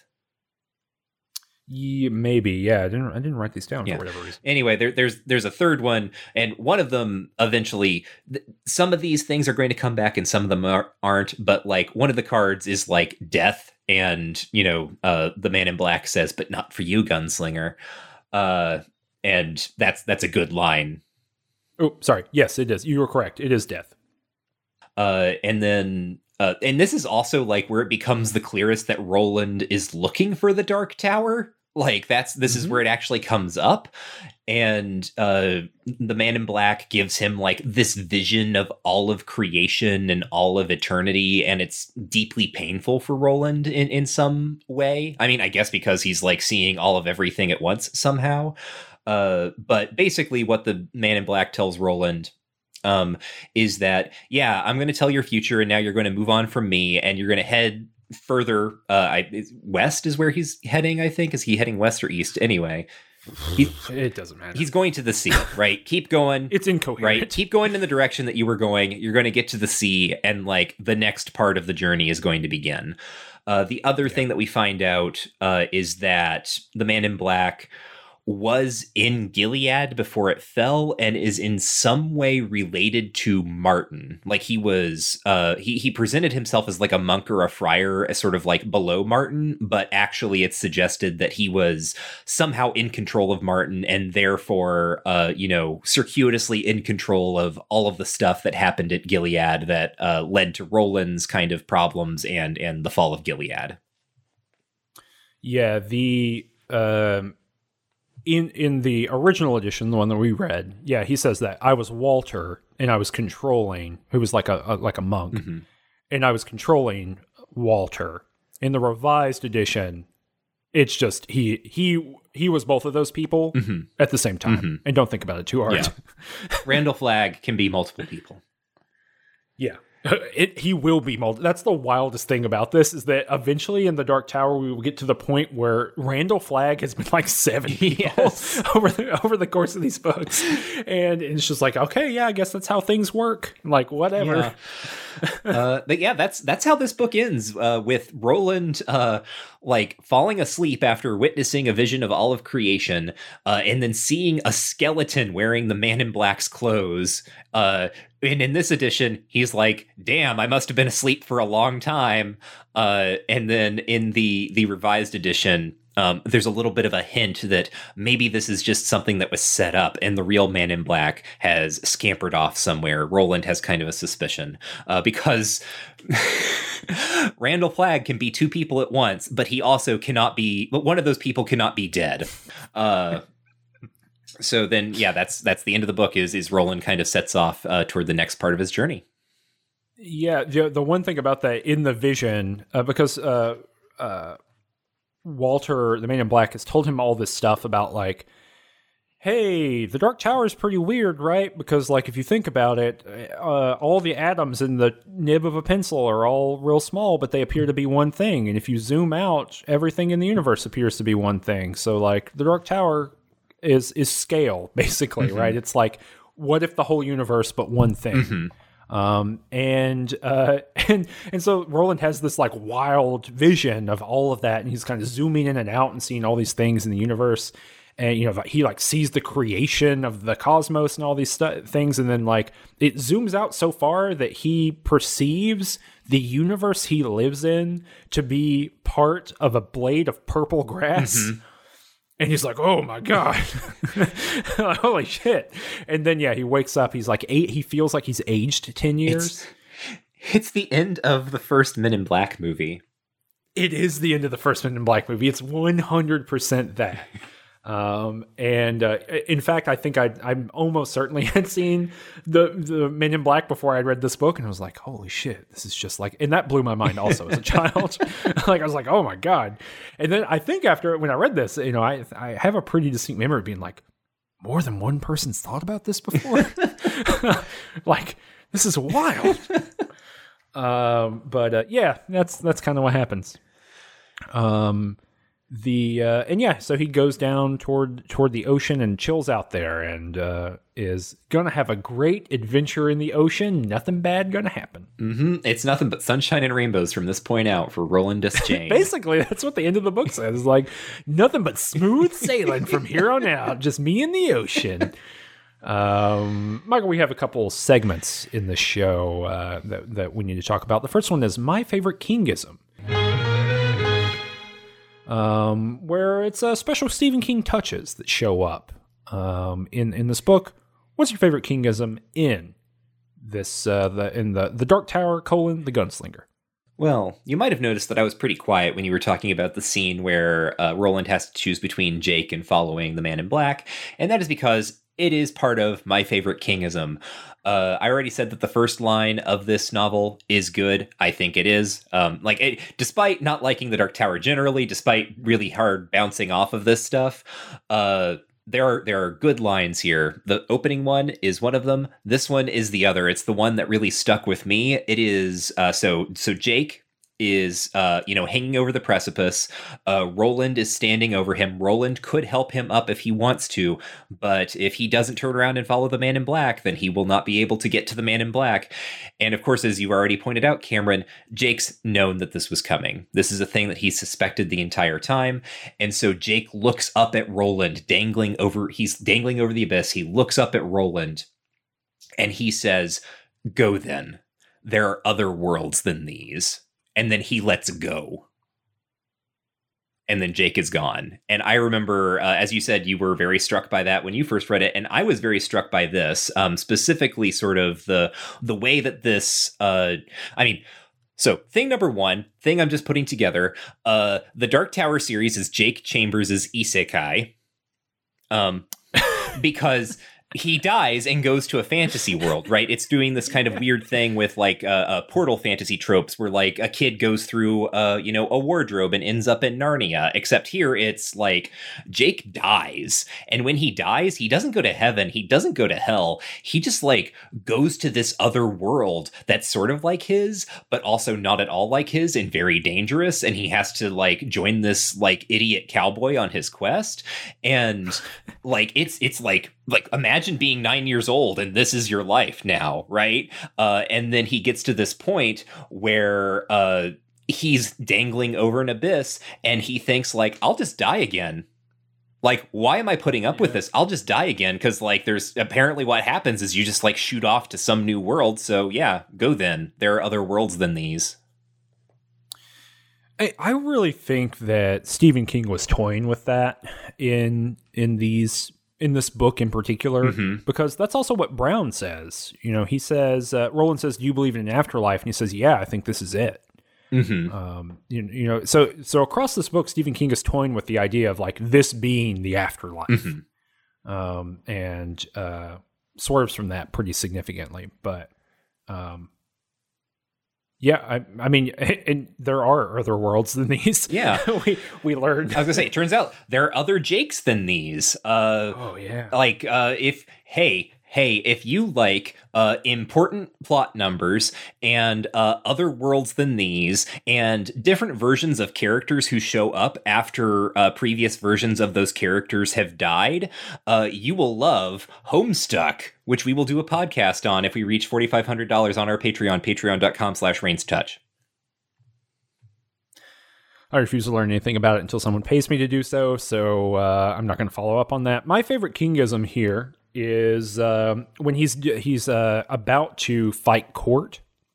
And so he like, knocks in here, and the shape of the scenario is that he barges into Court's like apartment, and Court is like, "Look, if you challenge me here, I'm going to beat you up and maim you, and then I will exile you, and that will be a problem." And Roland says, "No, I'm going to do it." And Court says, you get one chance to back out of this. And Roland's like, "I'm not going to back out." And then Court, over the course of the scene, is like, "Look," it basically says, "You're my prince. I am in service to you because you are Stephen Deschain's son. You will be the lord of the land, essentially. I'm breaking my own oath. I will let you renege one more time. I will allow you to do that." And Roland says, "No, I'm not going to do that." And basically says, "You're my subject and I love you, but we have to do this." But in the middle of that, there's this like short conversation. And it really does feel like Stephen King writing at his best, because it's the kind of thing where a character in Maine, Stephen King has such a good, we've talked about this a million times, but he has such a good kind of grasp of like idiom, like, and even if it's not something someone would say, it feels like something someone would say, like a kind of a back pocket phrase. And maybe this is something people say in the real world and I've just never heard it, but this is Court talking when Roland won't back down. And he says, "It's too bad," the teacher said absently. "You have been a most promising pupil, the best in 24 years, I should say. It will be sad to see you broken and set upon a blind path, but the world has moved on. Bad times are on horseback." And like, that's great, because we know that things are like, horseback is the best technology they've got. Yeah. As far as transport, bad times are coming as hard as they could come. And you're going to not be here because, you're going to be destroyed. And obviously that doesn't happen, but, I just really, that bad times are on horseback. It's just really like a strong Kingism to me. And I think Stephen King could put that in the mouth of an old man hunting vampires in Maine, or he could put it in this like fantasy world, and it feels appropriate to both of those. And I don't think that's something everyone could do. What in the Kingiverse is the next segment, and that's where we talk about the connections between whatever we've just read, or and the greater body of Stephen King work, or little Easter eggs and things of that nature. And whoo boy, are they here? I just wrote The Dark Tower. Yeah, I mean, The Dark Tower. The Dark Tower is going to become the literal linchpin around which Stephen King builds his multiverse. We've talked in previous episodes about how we've seen in sort of more recent main set novels, recurring locations coming together, like in the Dead Zone, the town of Salem's Lot is mentioned. In The Running Man, in the previous episode, Derry is mentioned. King's fictional geographies and all of the different like versions of them, Castle Rock and so on, all of his different versions of New York are going to end up subsumed within, explicitly or implicitly, under the series that is The Dark Tower, right? This is presented by King as kind of the backbone of everything he is writing. And there's going to be more and more stuff to say about that as we read more and more of these books. Yeah, it's to the point. So, like in my little mass market paperback here, so I've got a little thing that says like, it's like the also by Stephen King. So you can like go and so it's like a big list of Stephen King novels, and then there's a subsection that says as Richard Bachman. It's got the Bachman books. It's got collections, which are the story collections, nonfiction, screenplays, and then there's a subsection that's just called The Dark Tower. And by the point that this was out, the first 3 had been out. By the point that we get to something like the 7th book of The Dark Tower, that The Dark Tower, like associated books thing, is going to be 20 books wide, If the geography of Maine in particular, Castle Rock and Derry, those fictional places, if they become like shared setting, then The Dark Tower becomes like the shared metaphysical and metafictional backdrop against which everything happens. Mm-hmm. So like at some point it's like no murder happens on the planet without it relating back to the Dark Tower in some way, right? Right. And on one level that sounds really silly, and on the other hand we're going to read the novel Insomnia, in which the silliness, I promise you, will be coming out. So that obviously this is the kind of initial formation of those ideas. And in some ways it feels to me, we'll talk about this as we go forward, but he says repeatedly over and over across a lot of works that he could just never let the Dark Tower go. Mm-hmm. He could never let it drop. It was always in the back of his mind, even if he wasn't working on it. And all those novels just feel like him trying to work on it without being able to work on it. Mm-hmm. And being afraid of working on it, I think. I don't know, what other stuff in the Kingiverse? What other things that show up? Well, we've already mentioned that we had an evil religious woman who was like both Carrie Moms, who was both Carrie Moms. Yeah. My favorite character, Carrie Moms. Hey there, Carrie Moms. How are you doing?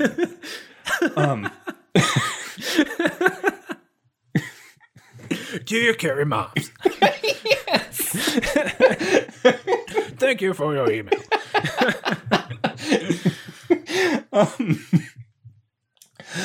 We have Sylvia Pitson, who's like the evil religious woman, like Carrie's mom. She's also a version of the character that we're going to see later on in The Mist, that novella, specifically in the way that she can like whip people up into a frenzy, where they're willing to do like blood sacrifices and things like that.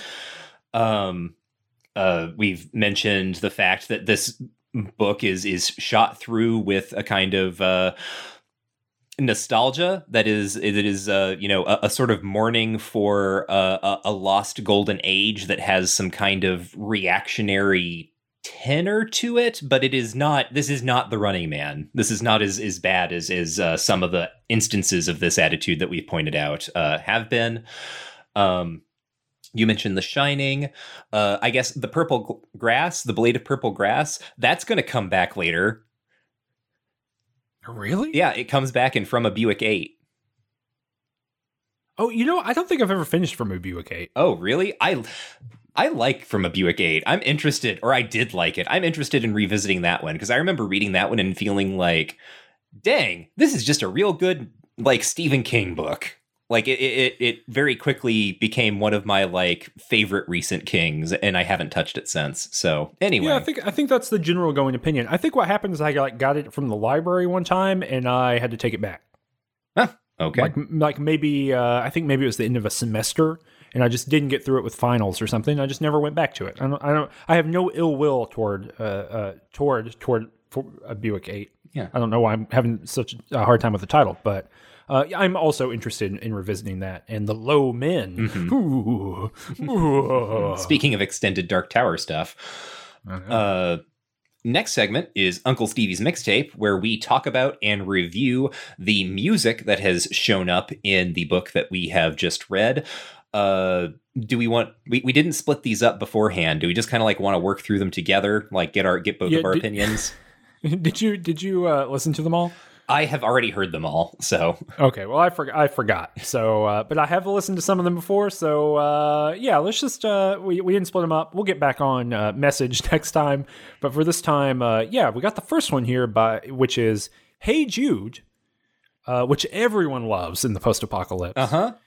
By the Beatles. Yeah. This is how this is used is great because very early on in the novel, like within the first couple of pages, when he flashes back to Tull, Roland talks about coming into town and like hearing Hey Jude being played on the saloon piano. So it's like that first kind of signal that something is wrong here in terms of time. And it is played constantly on every saloon piano from this point onward.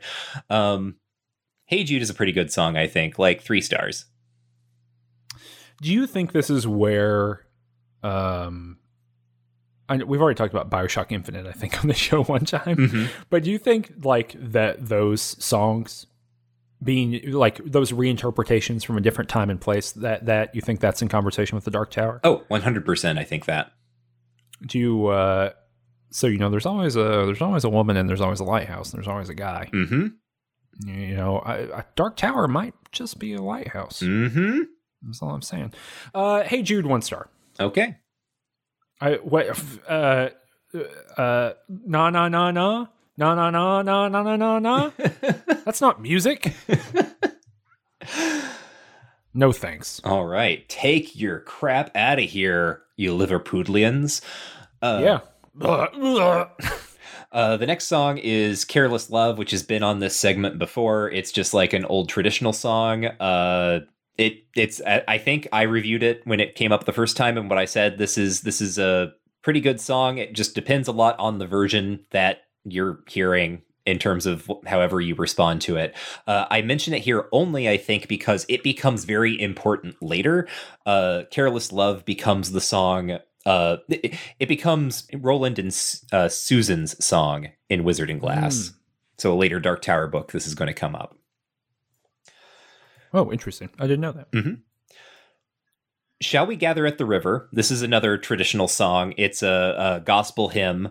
You know, shall we gather at the river where bright angel feet have trod, et cetera, et cetera, et cetera. Mm-hmm. It's sung in the church. It's whatever. Like Burl Ives did a really cool version of it because Burl Ives has you know, a mega voice. I'm listening to Andy Griffith doing it right now. Oh yeah.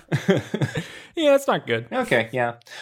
No, it's very simple. I would give it maybe like 1 star, but the Burl Ives version is like 4 stars to me. Okay. What Ease on Down the Road? Yeah. By Diana Ross? I guess this is mentioned as being one of the songs that's played during court dances in Gilead. Well, I'm listening to the Diana Ross version right now, and I don't know in any universe how it really changes the vibe of Gilead. Yeah, no, I cannot imagine the version of this that's being sung in Gilead. Stephen King really likes The Wizard of Oz. Uh-huh. That's going to show up again, so maybe I don't. That song's good. It is. I'm really it's really funny to me to imagine like all the lords and ladies of Gilead in their finery, like in the ballroom, just like line dancing to this.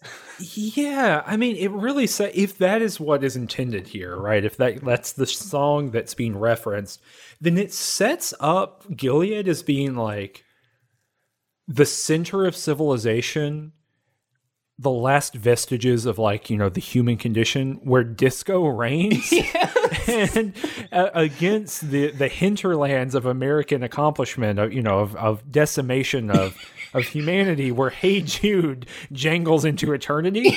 And I guess that's right. Like I in my ideal universe of like, if you asked me to fantasize, to create this like fantasy universe, I would also say that like the good are probably listening to disco and the bad are listening to the Beatles. So I get it. Paul McCartney's only going to be listened to in a fallen land. So I understand. The final song, this one is also played at this is the next track following on from the other one. This is also played at the court dances in Gilead. It's 100 Leagues to Banbury Cross, which is a nursery rhyme. Steve, what are you doing? Mm-hmm. How old is hold on, let's see. What's his oldest kid's name? Joe? Oh yeah. Is his name actually Joe though? Yeah, I think it is. Joseph. Okay. Not the guitarist. Hold on one moment. He's probably Joe Hill on Wikipedia, isn't he? Yes, he is. That scamp. Not the activist. Although I'm sure he loves that. Uh-huh. Well, I mean, that's why he went for it. Mm-hmm. 72, so he would be 10 years old. He's Jake's age. He is Jake. Uh-huh. So maybe he's just listening to a lot of nursery rhymes. I don't know. Joe Hill's Wikipedia picture is pretty wild. It's some real Steve. Look, I don't know. Look, this is not, I don't mean this in a negative way in any way, but I don't know if I would look at a picture of my father from 1975 and be like, I'm just going to look like that the rest of my life. Like, I'm going to look like my dad in 1975. That's definitely what Joe's decided to do, though. It is. He was like, I want my dad's haircut. I want my dad's beard. I'm going to look like my dad from 1975. Well, that about does it for The Gunslinger and the beginning of the Dark Tower saga. Next month, we are going to be watching and reading Creepshow, the third book that Stephen King published in 1982. It'll be a pretty brisk read because it is a comic book, and we will be watching the film adaptation of that, I assume. Is that the case, do you think? That sounds right to me. Okay, yeah, we'll be doing a real strict comparison. If you want those bonus episodes where we discuss the film in addition to whatever book we've read that month, you can go to patreon.com/rangetouch and pitch us $5. That's how you get access to those bonus episodes. Your bonus episode for this month that should be in your feed right now when you're hearing this is on 1995's The Mangler, widely regarded as one of the silliest and worst Stephen King adaptations. We have not recorded it yet, but I imagine the conversation will be interesting. Do you think so, Cameron? Oh yeah. If I because, and I'll say this before, I'm sure I'll repeat this on the thing. So if you've already listened to that, you've probably already heard me say this. But yeah, it has a reputation for being like garbage and like you said, goofy, silly, and I think it's pretty good. It's not the best movie I've ever seen, but it is way more interesting than some of the other movies that we've watched for the show. So I'm excited to talk about it. I think that's going to be a really good episode. Yeah, come for that, because I think we're going to have kind of a contrarian take on that film, because I agree. I think the movie's uneven, but there's parts of that movie that I think are really cool. So we'll talk about that. Oh, and you'll notice, I think some people were expecting this episode. We got The Mangler. I think some people were expecting us to do the Dark Tower, but we're going to wait a little while. We're going to get maybe into the Dark Tower books a little bit before we do the Dark Tower, just because the Dark Tower film is really not The Gunslinger in any way. It's kind of like The Gunslinger plus parts of the Wastelands and some other stuff too. So maybe we'll probably do it somewhere, in the second, third, fourth book. Mm-hmm. So we will do it at some point, but it didn't really seem appropriate right now. Yeah, in order to talk about that film, I have not seen it, and I thought we would probably do it for this, because I ignored everything about that movie, and when I asked Cameron about it, he was like, actually, it's kind of about the other books, and then I ended up reading a summary. I'm sorry, folks, but I had to know what the hell that meant, and yeah, that movie, if you read The Gunslinger and then watched The Gunslinger, you would have no idea how these things are related at all. Yeah, no. So, Yeah, that will come later. This month, it's The Mangler. Last month, we talked about the Running Man film with our special guest, Simone de Rochefort. Yay! Hooray! If you want to hear us talk about that, again, patreon.com/rangetouch. If you've listened to the last episode, you also know that because this is our anniversary episode, woo! It's 1 year of Just King Things. Anyway, to celebrate 1 year of Just King Things, we asked you for questions. We have those questions now, I hope, and we will answer them during a special bonus question and answer episode that will come out 2 weeks after this hits your feed.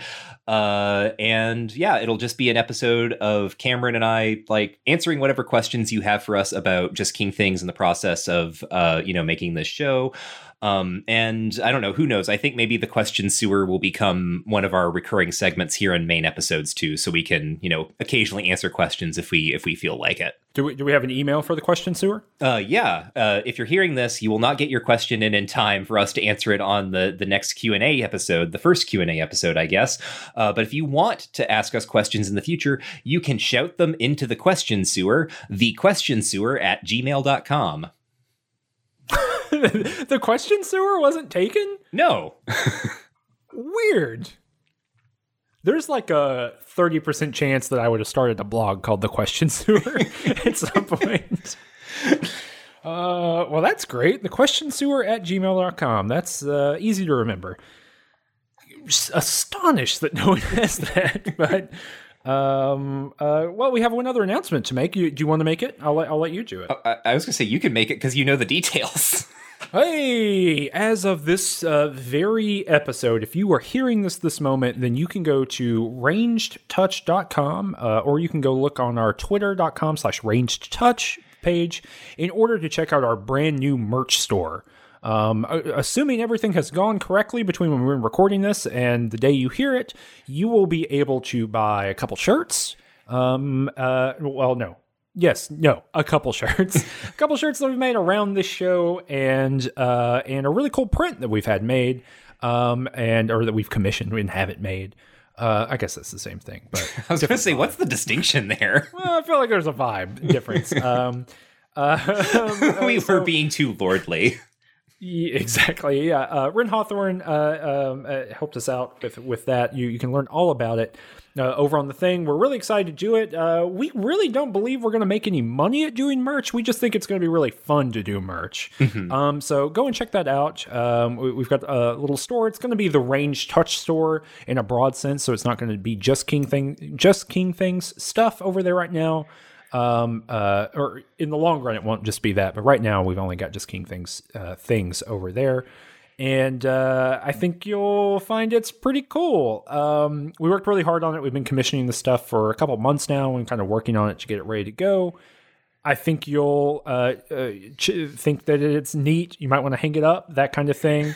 And it all goes to supporting the show. We don't run advertisements. We don't advertise this in any way other than word of mouth. So hopefully you can buy a shirt or buy a piece of art and you can advertise it with your body, which is the best kind of advertising to have. This is why people all over the world are wrapping their cars in Just King Things memorabilia. Mm-hmm. This is why they're like super gluing little Stephen Kings to the top of their radio antennas. People love Just King Things, and we want to make sure that you've got the gear to do that with. So go to rangedtouch.com or go look at the description down below this episode for a link to the new Ranged Touch store. And people might be wondering, what is it that, brings us all together to wear our Just King Things merch, to spread the good word of this show, and to read every single Stephen King book in publication order and then talk about them? Like, what is going on? Why are we doing it? What drives us? What drives us in this interminable quest, Cameron?